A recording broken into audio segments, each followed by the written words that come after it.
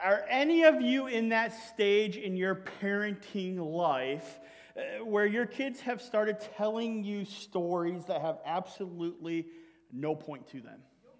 All right, you know what I mean? All right, where they to be a good parent, you have to kind of sit there, you have to be interested even though you are bored out of your mind. Is anybody experiencing that pain, that new level of HE double hockey sticks right now in your life?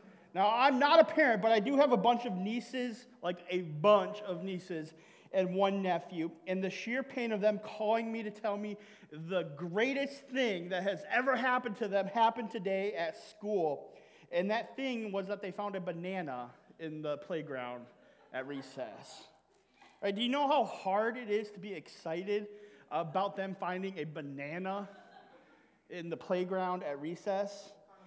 I mean, one time my niece Annie, she called us and she had this great news to share with her Uncle Andrew and her Aunt Christina. And the news was that she had a new name that she thought up for if her friends and her ever decided to become a band.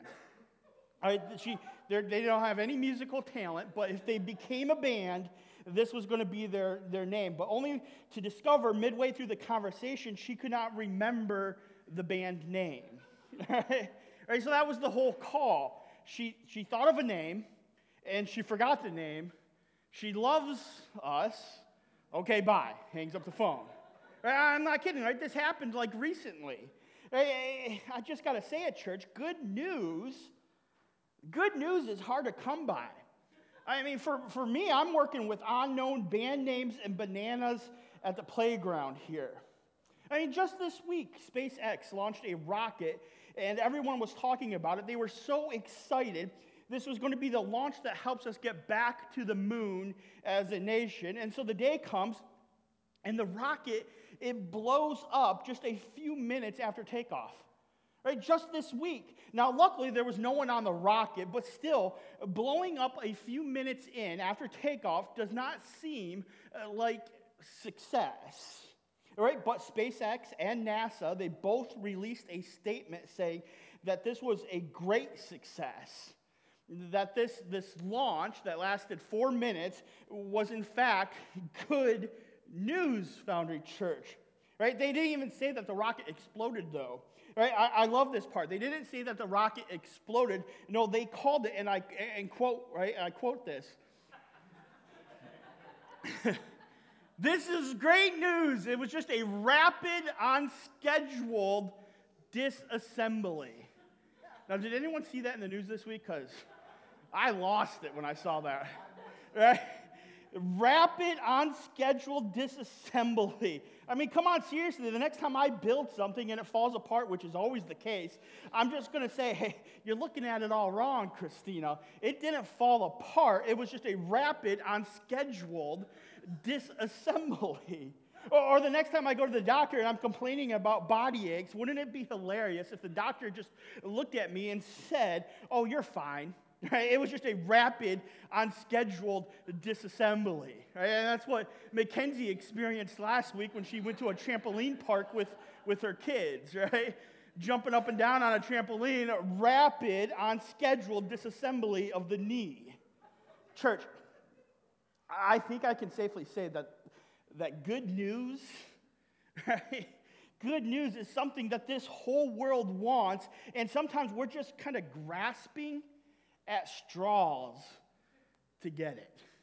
I mean, really, we have to come up with terms like rapid, unscheduled disassembly. And we have to hear stories about a banana in the playground or forgotten band names. Right? Good news is a commodity that we're all looking for right now, whether we say that out loud or not. Like the world is certainly filled with bad news and terrible stories. We know that. But who doesn't love a feel-good story to make you forget, even for a second, all the bad news? And we long for that good news.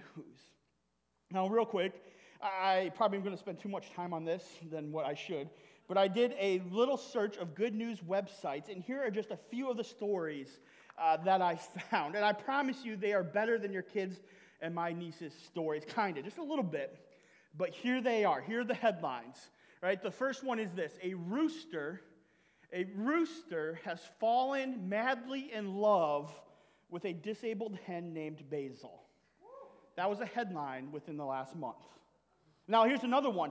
A moose walks in Alaska hospital for lunch. All right, that was the good news segment of a local news station in Alaska. Right, now here's one. Church's lost crucifix rescued from World War I battlefield finally returned after 107 years. Now that's just a cool historical story, right? Now here's one. Cemetery posts personal ad for lonely goose whose mate died and they want to find a match. Okay? Goose Tinder, I like that. Now, and my personal favorite, the public gave names to snow plows in Madison, Wisconsin, and the winners, here are the winners, right, you're going to love this, good news. Saltimus Prime, Snowy-Wan Kenobi, Dolly Plowton, and Seymour Pavement. I love it, right? Now that's good news. It's not very deep news, right? But according to these websites, that's the good news that they had to offer at that moment.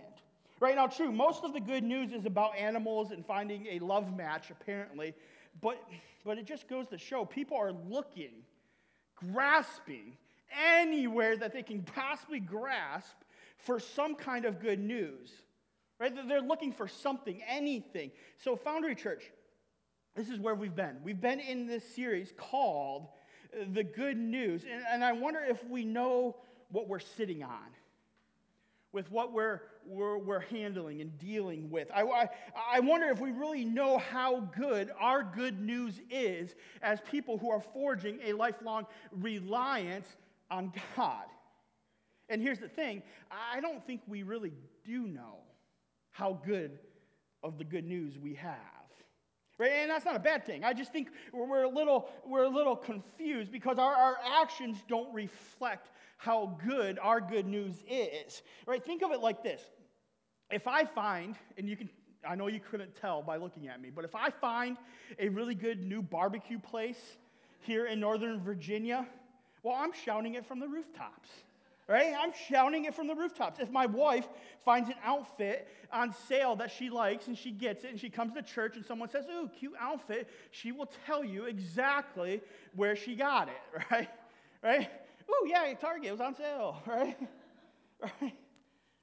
If we find a GIF or a meme online that we think is funny, we're sharing it. We're liking it. We're posting it on our story. We're even texting it to our friends. Our worship team this morning was circled around a funny video that we were sharing with each other. But we don't do the same thing with the good news, with the gospel in the same way. And that's what gospel means. It just means good news. And why is that? I think it's because we don't really understand it. Right? We just need some clarity, and that's a good thing because we can get clarity. I think we don't have the full picture of it, and so for many of us, the good news is just it's okay news. It's nice news. It's a good thing to know or a good thing to even have. But I think if we had the full picture of the good news, of the gospel, well, I think things would be wildly different in our lives, especially as we forge a lifelong reliance on God. So let's go back to the summary of the good news that we were using last week to see kind of what we're missing, this complete picture. We were last week in 1 Corinthians chapter 15.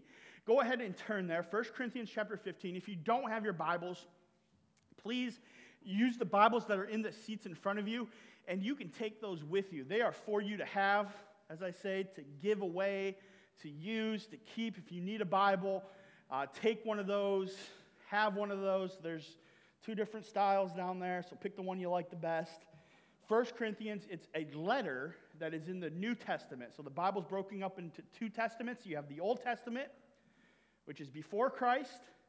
And then you have the New Testament, which talks about his life, his ministry, and then the start of the church that he started with his death, resurrection, and then the day of Pentecost in the book of Acts. So towards the middle end of the New Testament is 1 Corinthians 15. Now, use the table of contents if you need to. Now, if you'll remember, Paul wrote this letter to the church in Corinth. He wrote this letter to the church, the Corinthians, because they had gone off the deep end. All right? These people had lost their mind, and they were getting things really turned around when it came to their faith, to their forging a lifelong reliance on God. They were getting drunk on communion, not a good thing.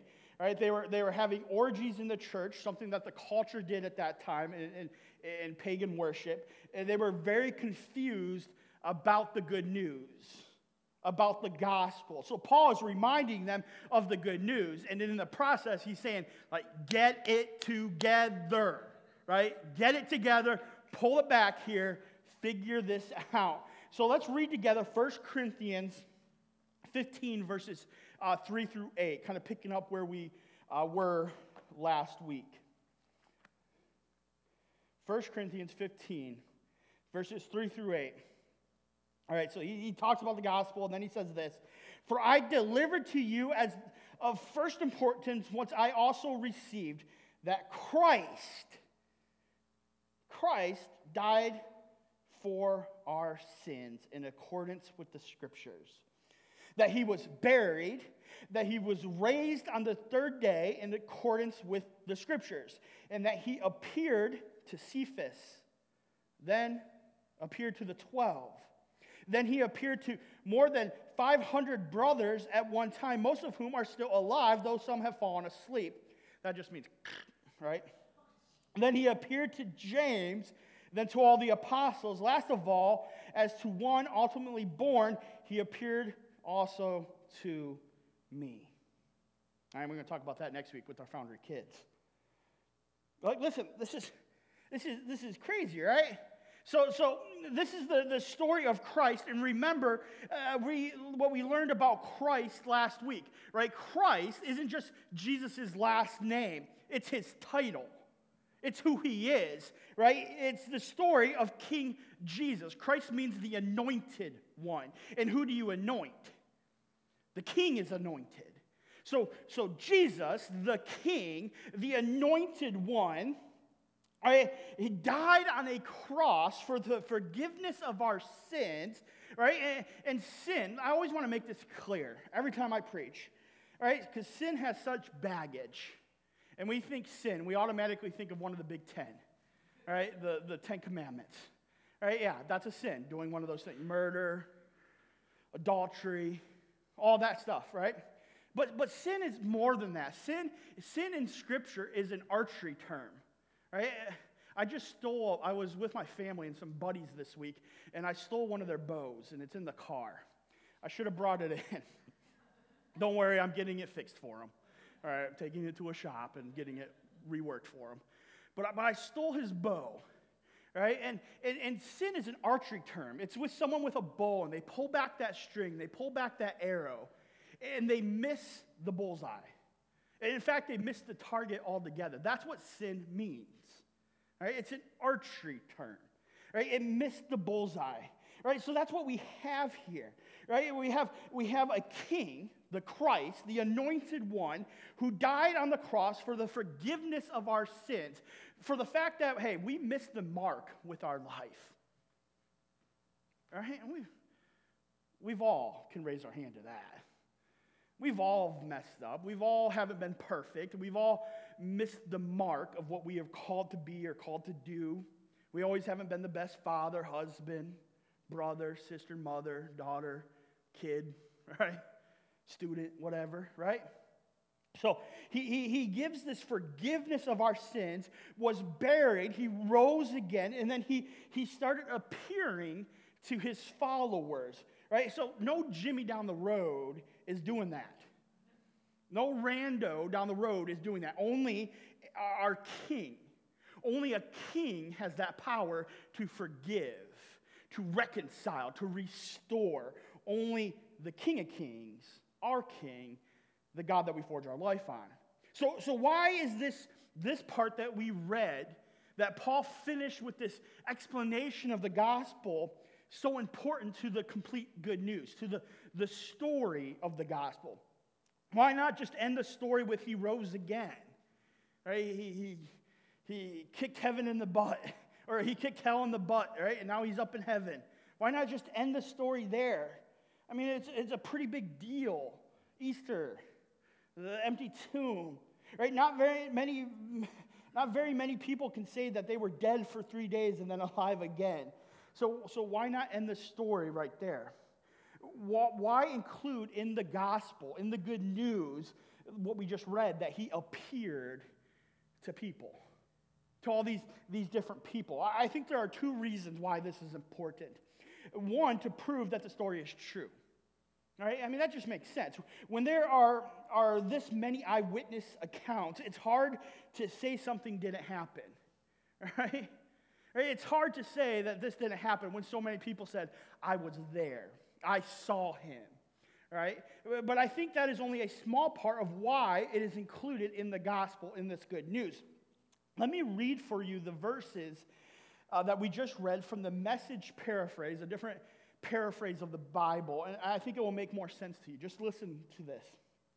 All right, the first thing I did, I was placed before you what was placed so empathetically before me, that the Messiah, right, the chosen one, died for our sins, exactly as Scripture tells it, that he was buried, that he was raised from death on the third day, again, exactly as Scripture says, that he presented himself alive to Peter, then to his closest followers, and later to more than 500 of his followers, all at the same time, most of them still around.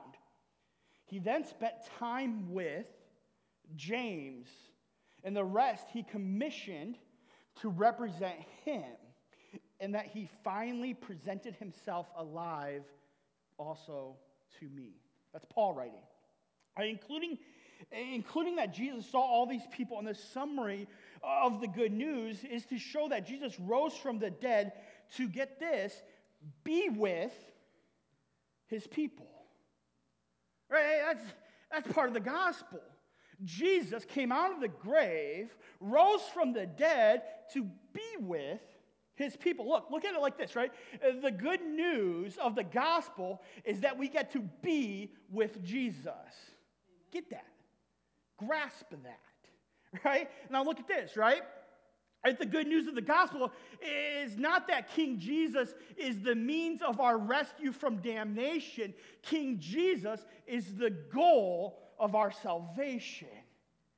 All right, we're digging layers here. We're peeling the onion, right?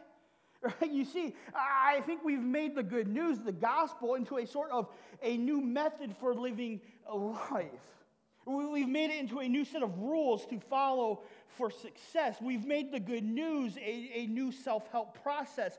But the good news is not about how to make you feel better.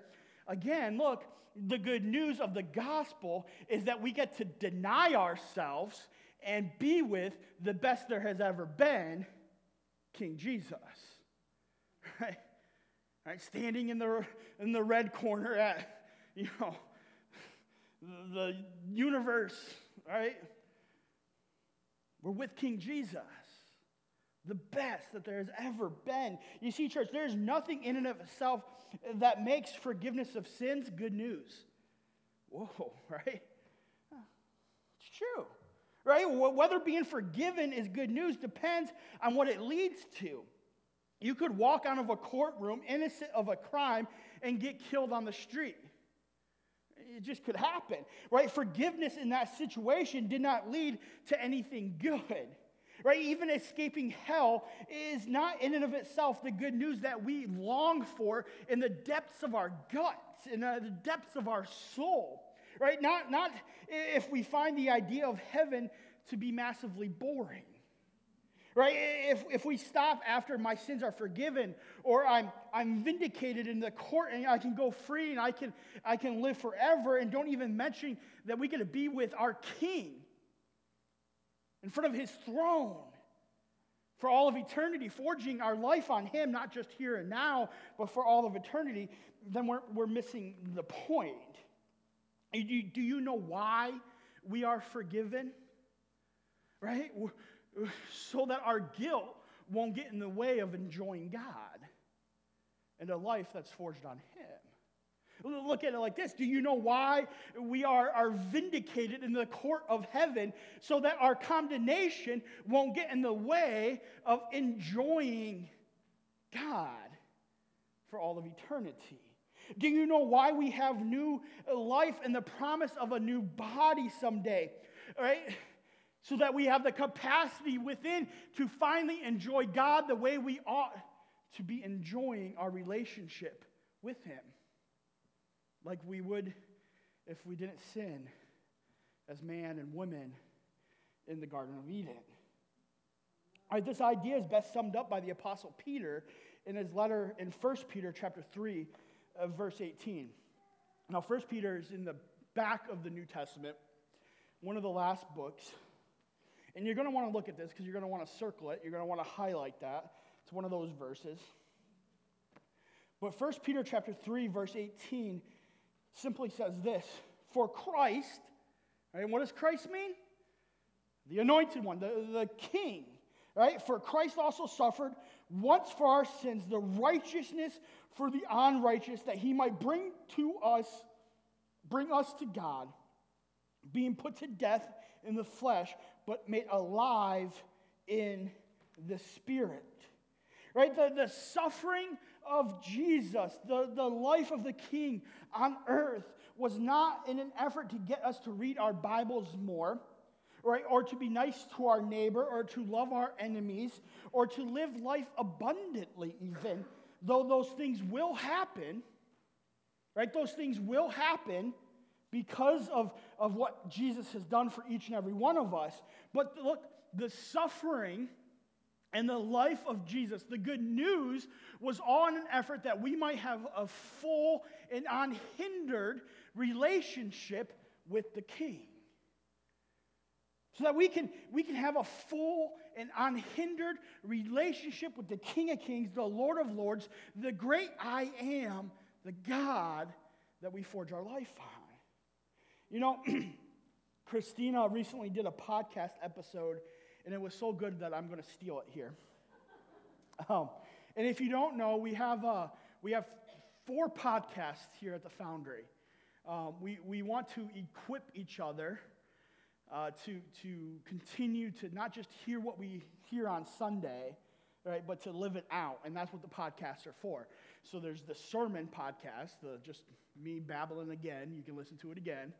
But then there's the Foundry Kids podcast, which is Pastor Jim and our kids downstairs will talk about the scriptures that they're studying and learning, their stories, and how they can apply that to their lives. So you can download that anywhere you listen to podcasts every week, right? And then there's the Forged Woman podcast, which helps the women of the Foundry take that next step. And then there's the Forged Man podcast, which is a little shorter than the Forged Women podcast, but it helps us take the next step. Just kind of encourages us as brothers and sisters in Christ to continue to do what the Word says. All right, so make sure you're aware of that. And Christina did one a couple weeks ago that was really good, and so I stole it. She gave me permission. I think it illustrates this idea of what the good news is so perfectly that I wanted to share it with us today. It comes from the Old Testament book of 2 Samuel, and it is the story of King David. Right? David has become king of Israel, and he has defeated the Philistines, and he's returned the Ark of the Covenant. So at that time, that was the presence of God on earth. He's returned it back to the people of Israel, and things are going great. Everything's going great. This is the golden age of King David's reign. And in 2 Samuel chapter 9, it says this. Let me read it for you.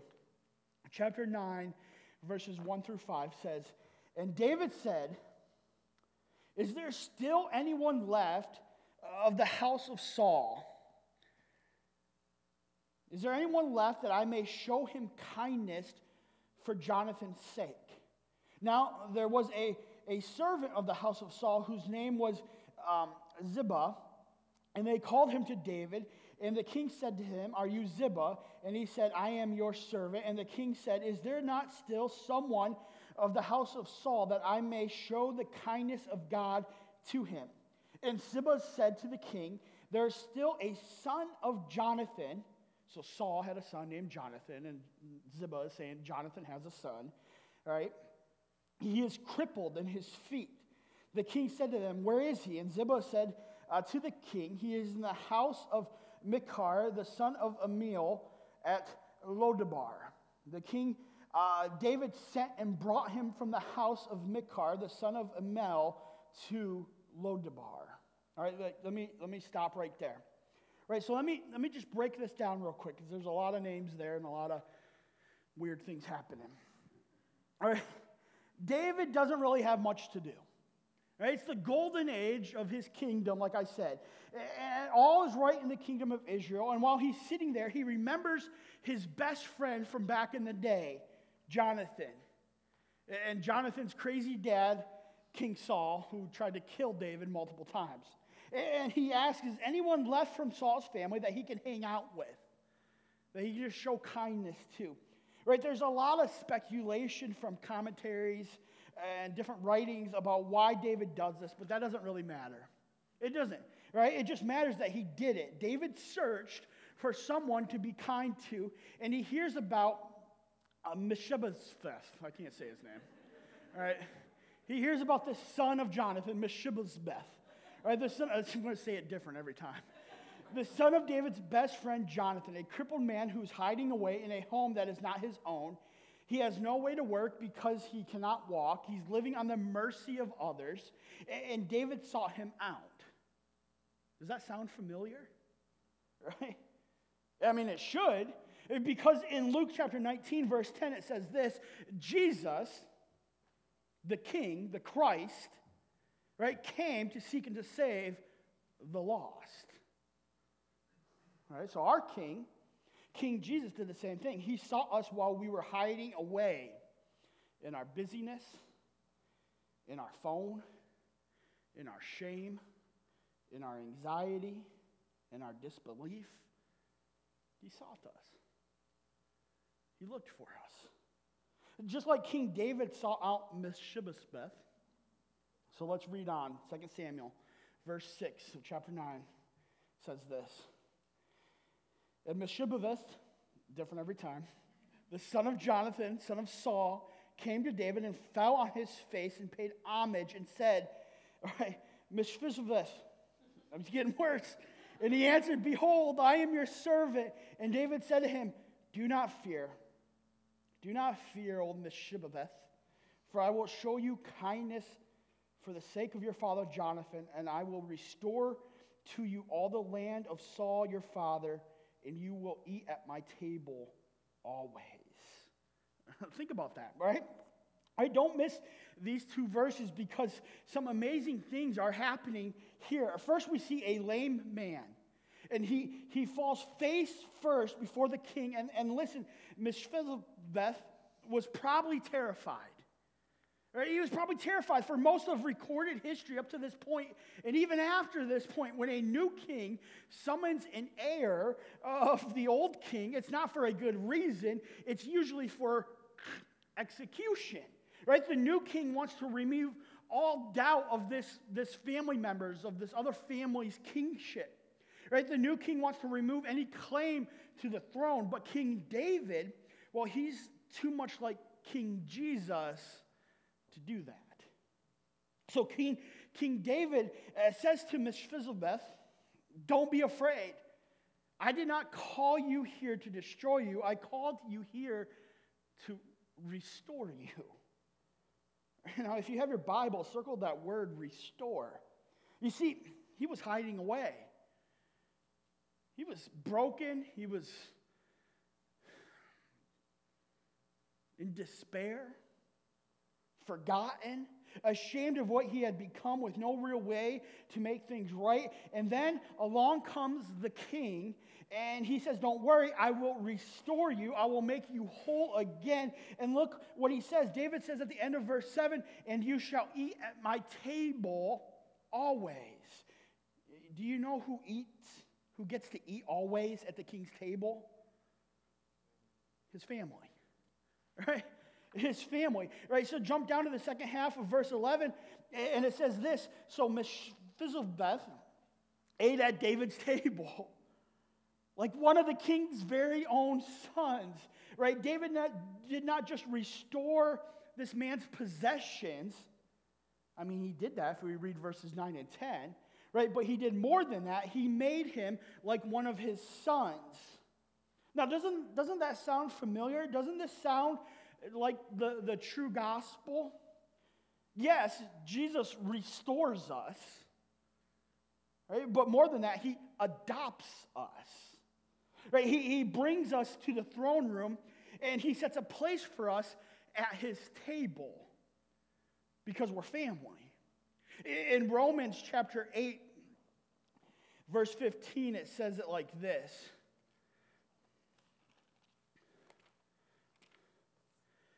It puts it like this. It says, "For you did not receive the spirit of slavery to fall back into fear, but you have received the spirit of adoption as sons, by whom we cry, Abba, Father." Right? God used the story of a broken man in the Old Testament to show us the picture of the gospel, the picture of a father bringing his shame-filled children home and letting them put their broken feet under his dinner table. The picture of a king seeking out people to be kind to and to be in a relationship with. Foundry Church, I don't think it gets much better than that, does it? Church, to believe the good news of the gospel is to accept the awesome truths that Jesus is king, right? That we are hopeless sinners, that we're always going to miss the mark.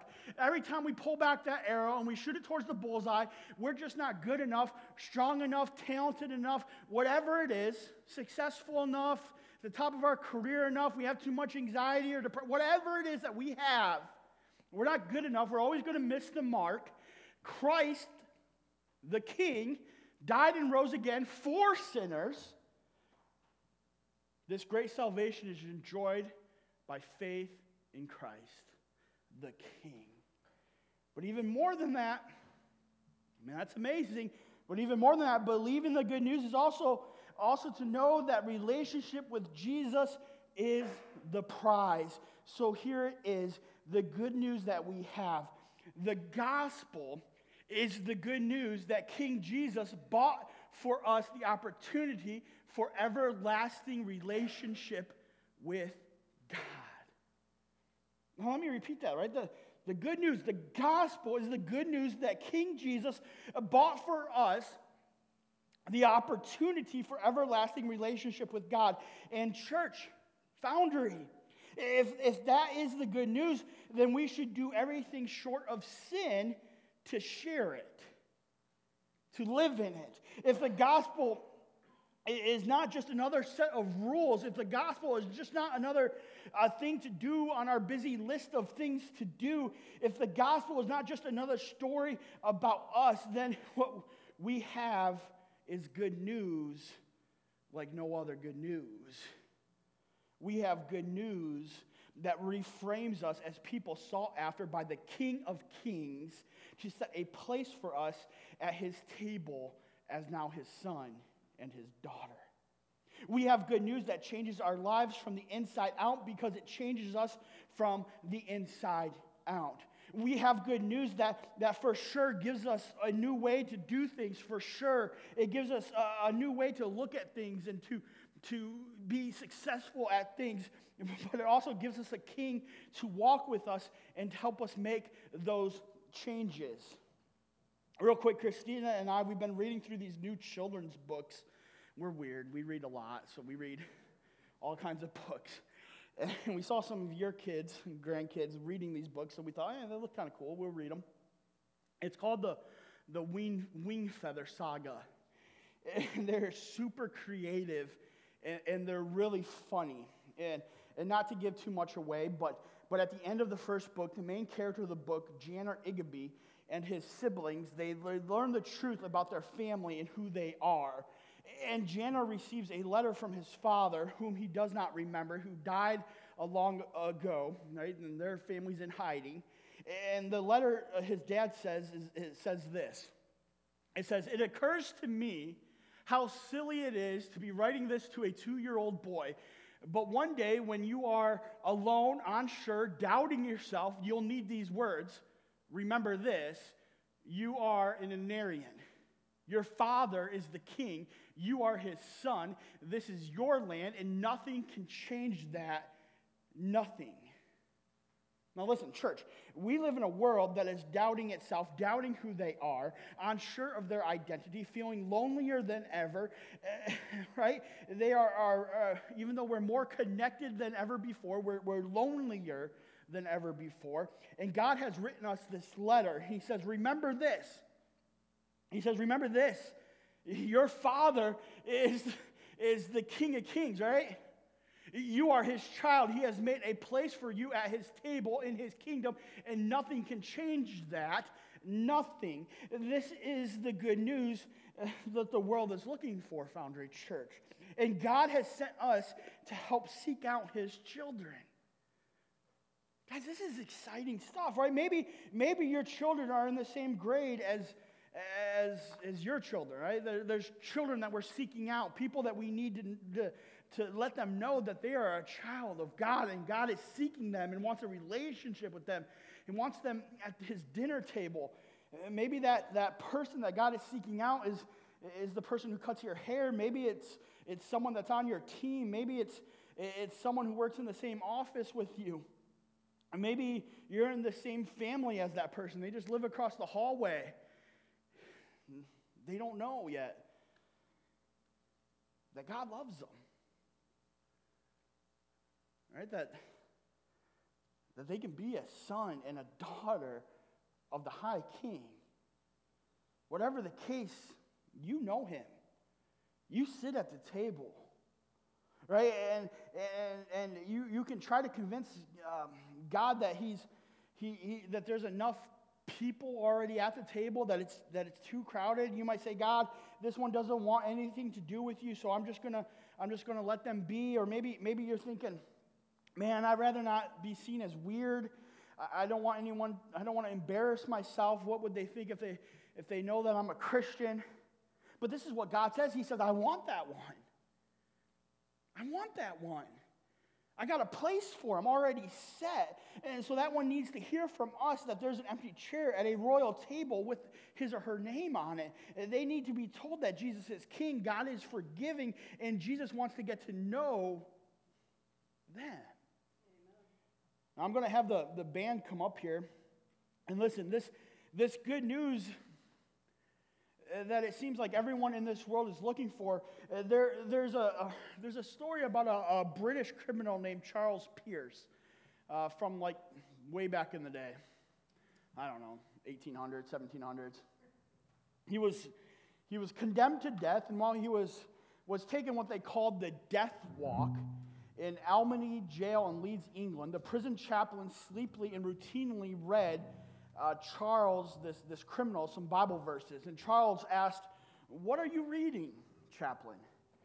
And the chaplain answered, "The Consolations of Religion." And Charles was shocked by the way that the chaplain was reading with such little urgency, with such little concern. The chaplain had no emotion, no compassion, no tears. It was like he was just reading the labels off a cereal box. And so Charles started asking himself, does this chaplain even believe what he is reading? Is there at least a little conviction or a little compassion or even passion in the gut of this chaplain who's reading these Bible verses? And so when they asked Charles his final words, he says this. He says, "Sir, if I believed what you and the Church of God say that you believe, even if England were covered with broken glass from coast to coast, I would walk over it if need be, on hands and knees, and think it worthwhile doing that, right? That it would be worthwhile living just to save one soul." So Foundry Church. Out here in the lobby, I broke a bunch of glass. No. I'm not going to ask you to drag yourself across broken glass, but I am going to challenge you with this. Share King Jesus. The King that you're forging your life on for all of eternity. Look, the gospel is the good news that King Jesus bought for us the opportunity for everlasting relationship with God. Our King, come and seek and to save the lost is what he did. And he has given us that same mission, and we're a part of it. Now listen, you might be thinking, okay, that's for those, you're saying if you follow Jesus, if that's what they're supposed to do. And you're thinking, I don't really know who Jesus is.